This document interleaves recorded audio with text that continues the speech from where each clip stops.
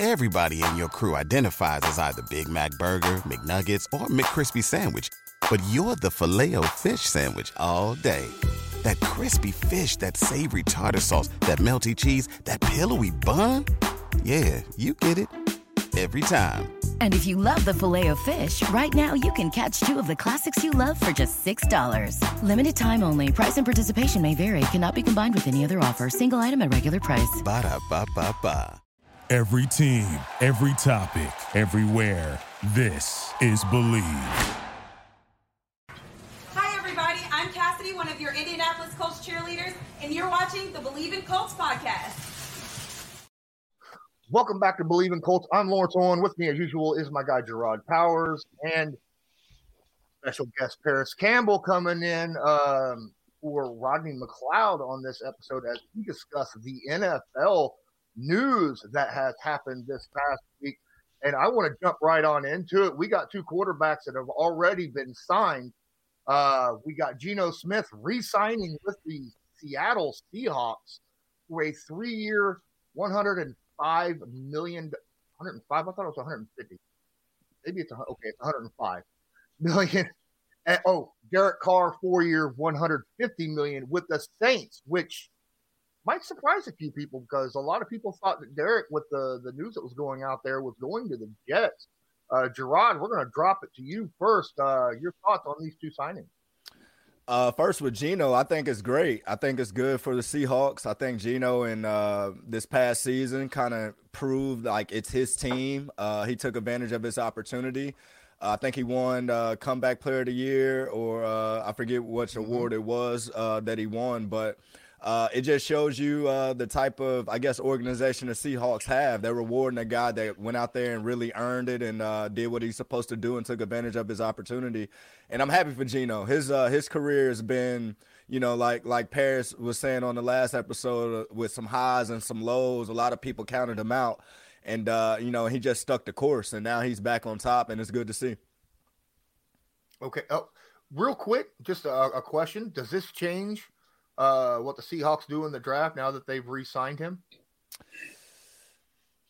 Maybe a little bit, but it's still, I don't know.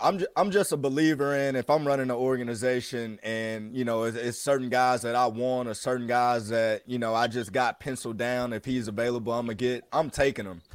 So if there's a quarterback out there that you like and you're Seattle and you're kind of looking towards the future to where you got 3 years essentially that a guy can come sit and learn and develop under Geno, I'm still taking that quarterback if he's there. Okay. Paris, your thoughts on Geno's contract re-signing? What did he say earlier? I think he said they wrote me off, but I ain't right back. I'm happy for Geno, man. And like Gerard said, we've seen the highs and lows in his career.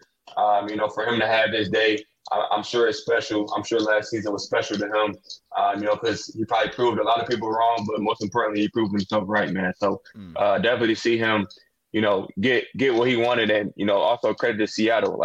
He balled out and, they respect and pay one of their own, man. So I think it's going to go really well for them. Well, I want to just remind everybody before we go on that BetOnline remains your number one source for all your sports betting this season, whether it's NFL, NBA, MLB, hockey, soccer, whatever, boxing, MMA. You can always find the latest team odds, matchup info, and player news and game trends at BetOnline. BetOnline features live betting, free contests, and live scores for almost any sport or game imaginable. We're the fastest and easiest way to bet on all your favorite leagues and events. Head to betonline.ag to join and receive your 50% welcome bonus on your first deposit. Make sure to use promo code BELIEVE, that's BLEAV, to receive your rewards. BetOnline, where the game starts. Absolutely. Gerard, thoughts on in my opinion, the surprise signing? I like it. I like it. It's just something about New Orleans. It's something about that culture, that organization. It's just a different feel. They're always competitive. They got some pieces in place. I know it was smoke with the New York Jets, but I think it might have been his agents probably, pushing that narrative a little bit to drive up some money with the Saints. You just never know how that works. But I bet it was a little bit of, playing with that. But I like it. Derek Carr is already a proven, guy in this league. If he's had some success, one of the better down the field throwers that we got in this league. And then when you look at, the Saints and Michael Thomas trying to get back to where everybody knows he can, and the other weapons that they got, Kamara and all these guys, they can end up being a dangerous team in a division where there's a lot of uncertainty, with the Falcons, the Panthers, the Tampa, it's a lot of uncertainty. So with Derek Carr going to the Saints, it kind of puts them in the forefront of that division right now. Paris? Yeah, man, I agree. And just credit to that supporting cast. Like, I think it's really going to allow Derek Carr to come in there and do what he does. And I think it should be a smooth transition. Obviously, you got Chris Olave, who almost won Rookie of the Year. Like you said, Michael Thomas trying to get back and come right. Alvin Kamara. It's a great supporting cast. And for Derek Carr, a proven veteran, we know what he's about. We know what he's capable of. I think to, place him right in that offense, man, it should only elevate. You know what I mean? And like I said, young Chris Olave, man, continue to elevate him. And, I think they got a good thing going. Yep, I believe so too. Man, Derek already got a good defense. Yep. Yeah, Mm-hmm. absolutely. Yep. And I mean, as Colts fans, those of you that are Colts fans watching this, we know what Derek Carr can do. Even against good defenses. We've seen it. he could pick apart a defense quite well. Let's talk about the Dallas Cowboys and the Las Vegas Raiders drop franchise tags on their respective running backs. What? That's something that I didn't expect this offseason. Tony Pollard and Josh Jacobs gets tagged. What are your thoughts about using the tag on running backs and that situation there, Gerard? Like I said, I'm a big believer. You don't let good players walk out that building, man. You got to do what you got to do. If that's, going to cost you a little hefty price with the franchise tag or whatnot, you got to do it from a business standpoint. I mean, you want your best players to have your jersey on at the end of the day. So Josh Jacobs, probably had the best season this past season at the running back position. And Pollard, from the jump, been letting everybody know that he's a running back number one and he wants to get paid as such. So if you're the Cowboys, you got to do whatever you got to do to just keep, your best players in the building. So I don't blame them at all, especially for those two guys. Yeah. PC? Yeah, man, I absolutely agree. Starting with Tony Pollard, man, what a season he had. Like, every time you turn on the Cowboys game, he was flashing across the TV. So also I feel like if you got players that they're proven, they continue to show it each and every year, they're consistent, like, you just can't let them walk out the door. And then on the other side of it, I think for Tony Pollard, he got injured at the end of the year last year. I think it's in his benefit that he did get franchise tag because, going into free agency, who knows what would have happened. Some teams aren't that lenient when it comes to those injuries and, they're not necessarily sure how he's going to come back. So I think, both sides, that's a win-win when it comes to the franchise tag for Tony. And then talking about Josh Jacobs, like Gerard said, he had the best season, at the running back position this year. And, if they would have let him walk into free agency, somebody was going to definitely give him some money. So I think, it was smart by the Raiders to tag him as well. Well, I mean, the Giants still have a tag to use. They got till 4 p.m. today to use it, and they're kind of in a conundrum right now, trying to work out a contract with Daniel Jones, who apparently wants $45 million. And the Giants are like, come on, dude. And then, of course, you got Saquon Barkley sitting over there, another running back that they could, use that tag on if they can get this Daniel Jones contract situated, because you talked about Josh Jacobs hitting free agency, getting paid. I'll guarantee you, I'm pretty sure Saquon's going to get paid too, right? What's the tag for running backs? I think it's like 10.05 or something like that. So I just seen it not too long ago. So another thing, how it goes, Lawrence, when it comes to free agency and the market, the value of these guys and what Paris is about to go through, his value and, just what it is. When you get franchised, it kind of sets the market as well. So, like, if the franchise tag is $10 million for running backs, now the Giants is looking at Saquon like, you might was talking 14, 15, but this is what it is now. And then when you look at, Daniel Jones, and they got two of their best players or superstars that's both up for contracts. And then boom, you see Derek Carr, and it's just like, hey, that's 35. Like, we know you had a good year, but Derek Carr, like, because they put everybody in tiers. You know, your tier 1, tier 2, you know, that type of thing. So we're like, hey, Daniel, yeah, the market, we thought it was going to be this, but this is actually what it is now. And that's the gamble that you take sometimes when you're a player going into free agency. Rather you got a team deal that you're sitting on, or you want to take your chips in the free agency and bet on the market, because that's what you're betting on. You're betting on the market. You're hoping that these guys sign the highest of the highest contracts and all those type things, because when you're up and you're in that same tier, that becomes your bottom line at the end of the day. So you're starting to see these numbers jump out of here in these reports, and it's pretty much going to set the market on certain positions on, you know, what it is. Was it a mistake? Kansas City Chiefs is not going to tag Orlando Brown. He's going to make free agency. Is that a mistake by the Chiefs? In my opinion, yes. In my opinion, just off of, like, if I'm the Chiefs, I'm thinking like, man, we're in the middle of something special. Like, we're not done, we're not finished by any means. Like, you know, the last 5 years, it's our era. You know, like, people are gonna talk about this, you know, down the road or whatnot. Whoever your core pieces is, I feel like you got to keep your core, man. Paris will tell you every year is a new year, whether you win it 2 times in a row, 3 times in a row, or don't win it at all. Every year it's a new year, new grind, new chemistry that has to be made. Just stuff that really matters when it goes into playing on Sundays. Stuff that don't get accounted for, you know, that you just know as a player once you've been in them locker rooms. And I feel like once you lose somebody like a prominent piece like Orlando Brown, you know, it can be like a trickle-down effect, because you see Frank Clark is he's hitting free agency. He's been a big part of that, you know, and we're talking about 2 pieces that, you know, been staples for this team. But I also, you know, thought Tyrann Mathieu was a staple, and these guys let him walk and they turn around and go back and win it again. So you just never know how it's going to go. Paris, your thoughts on Orlando Brown hitting free agency? Do you think that's a mistake to let a franchise left tackle walk? I mean, yeah, man, I honestly do. I think it's tough too, because the big thing that jumps out to me on that situation is, like, how many times do you see, you know, a franchise tackle hit the market? You know what I mean? Usually these guys are getting extended or franchise tag, like that. It's not too often that we see that in the league. So it was surprising to me to see that they're not using that tag.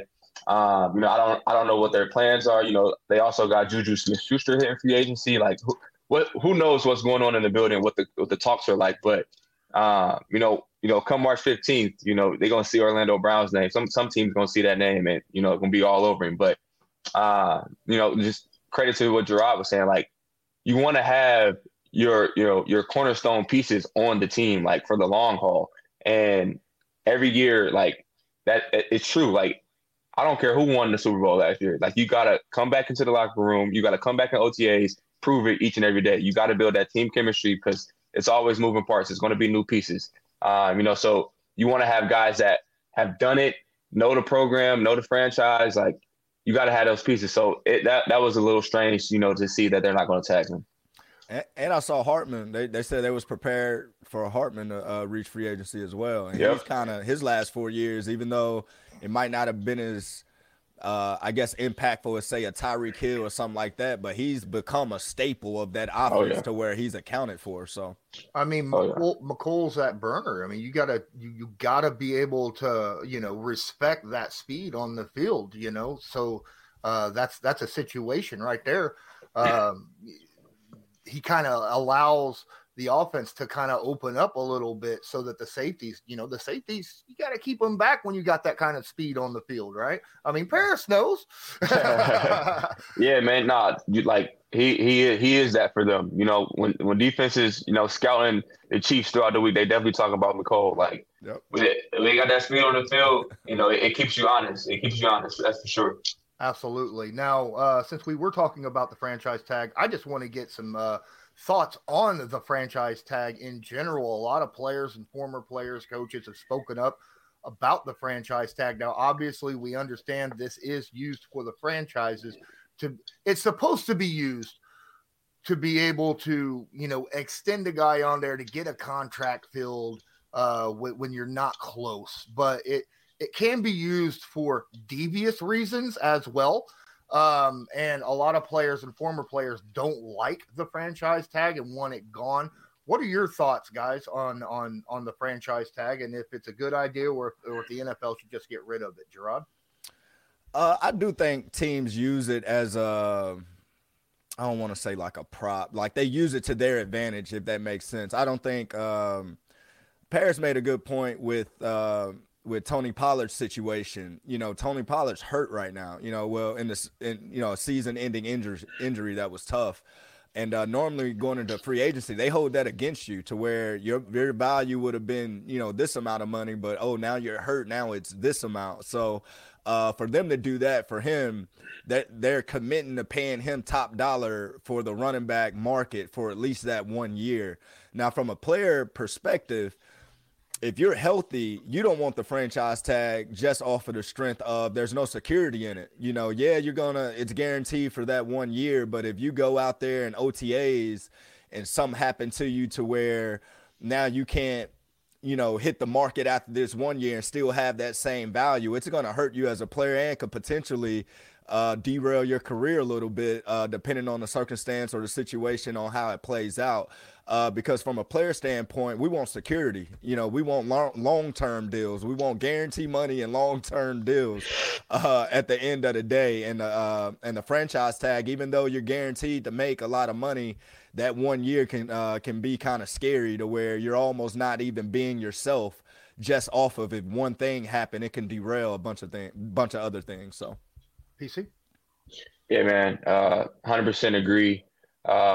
Just talking about the security part of it, it's cool you get to make this top dollar for this year, but like Gerard said, as a player, you want to be somewhere where, longevity is real. You know what I mean? And you don't want to just be shopped around after that 1 year and, something happens, like you said, something bad happens. And now it's like, well, we gave you this money last year, but now we can't help you. Now you got to hit the market and, guys aren't going to pay that much money. So I think it's tough. I do think that it's in the benefit of franchises in some situations. Obviously, the Tony Pollard situation, I think it goes hand in hand with both parties.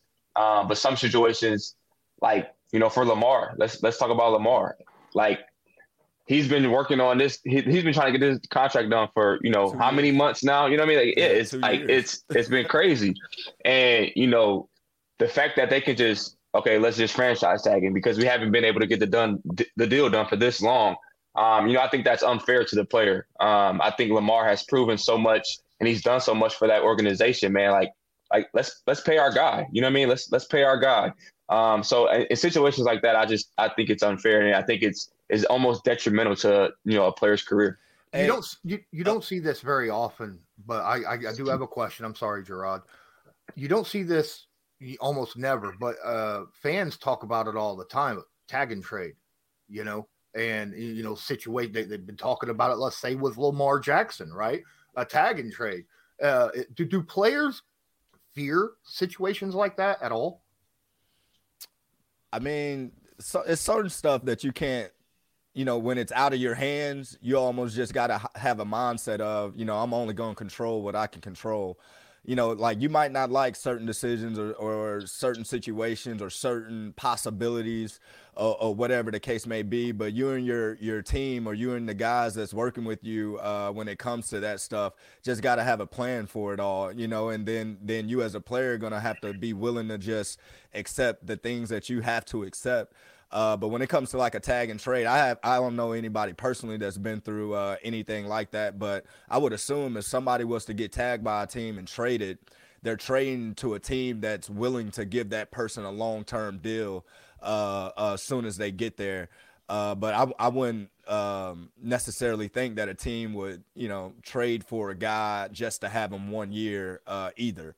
because it's still going to be the same situation at the end of the day. And then if you do tag and trade a guy and the other team is just going to stick with the tag, then you're talking about somebody like Lamar that has to learn an entire new offensive system. You got to get certain players around him. It's just so much that you have to do when it comes to certain positions, to where it's just like, no, we need this guy here for the next 8 years or whatever the case may be. But talking about the tag, the one person I know that the tag benefited and it worked out well because he bet on himself is Kirk Cousins. Kirk Cousins got tagged twice. You know, he bet on himself as a starter the first time, came back, did it again. So now going forward, this is how he changed the game that I don't think he gets credit for. Going forward, so far, I think every contract he had, so his last deal was like a 3-year deal, 4-year deal. I forget exactly what it was, but it's fully guaranteed. So now when he goes to the table, he's like, look, my last 3 or 4 deals that I've had, you know, including the franchise tags, has been guaranteed deals.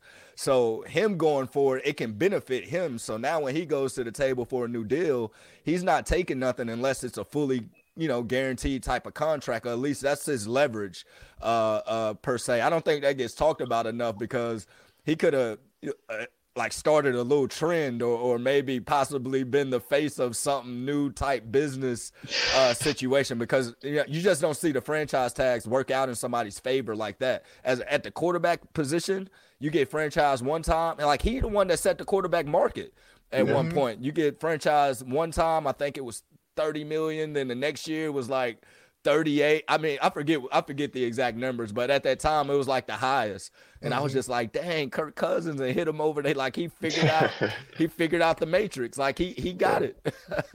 Yeah.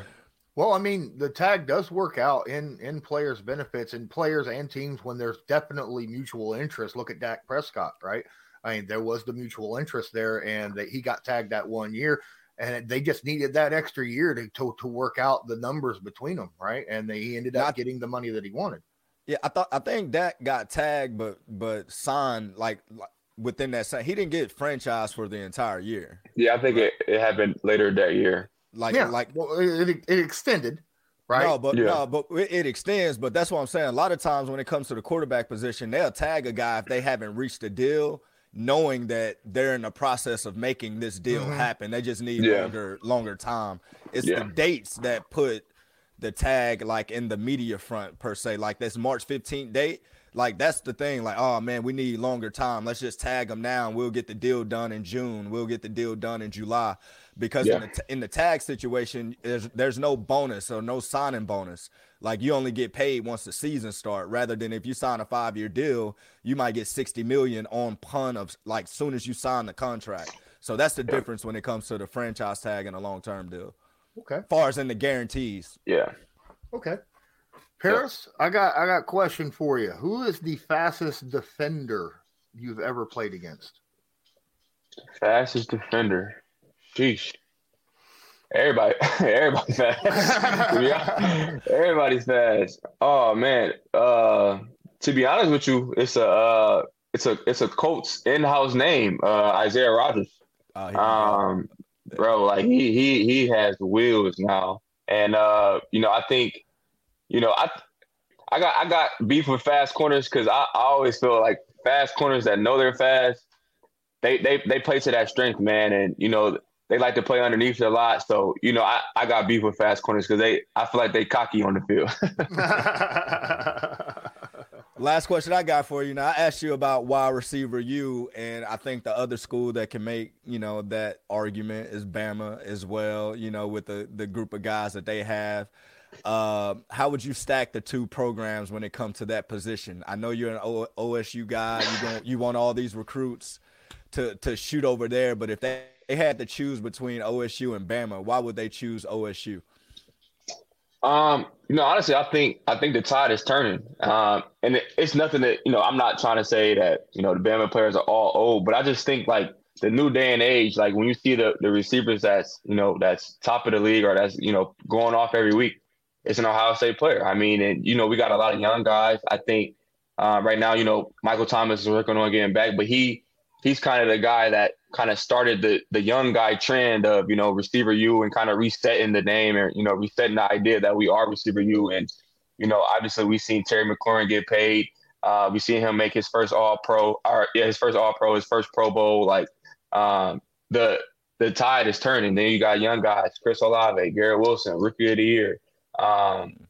Just stacking up all these guys and not even getting into the Chris Carters of the world or the Joey Galloway's of the world. Not even getting that deep, but I just think just within these last few years, and you throw in myself, you throw in Curtis Samuel, you throw in Noah Brown with the Cowboys. Like we got guys that are in the league, starting, contributing, and helping organizations out, man. And I'm excited for what's to come. We got JSN in the draft, who I think is one of the coldest things to walk through Ohio State, and then we got Marvin Harrison Jr., who is the best college football receiver right now. So I just think the resume that we're building for ourselves it makes a strong case.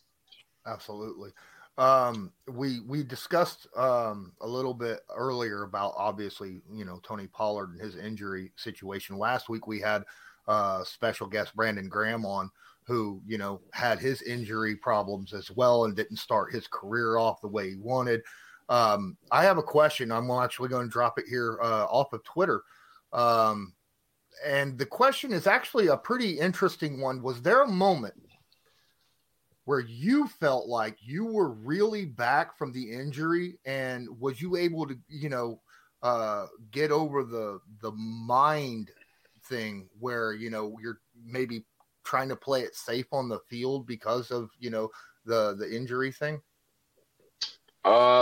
Yeah. So if I had to pinpoint a time, I would say after my second year. So my second week of the season is when I tore my MCL and PCL.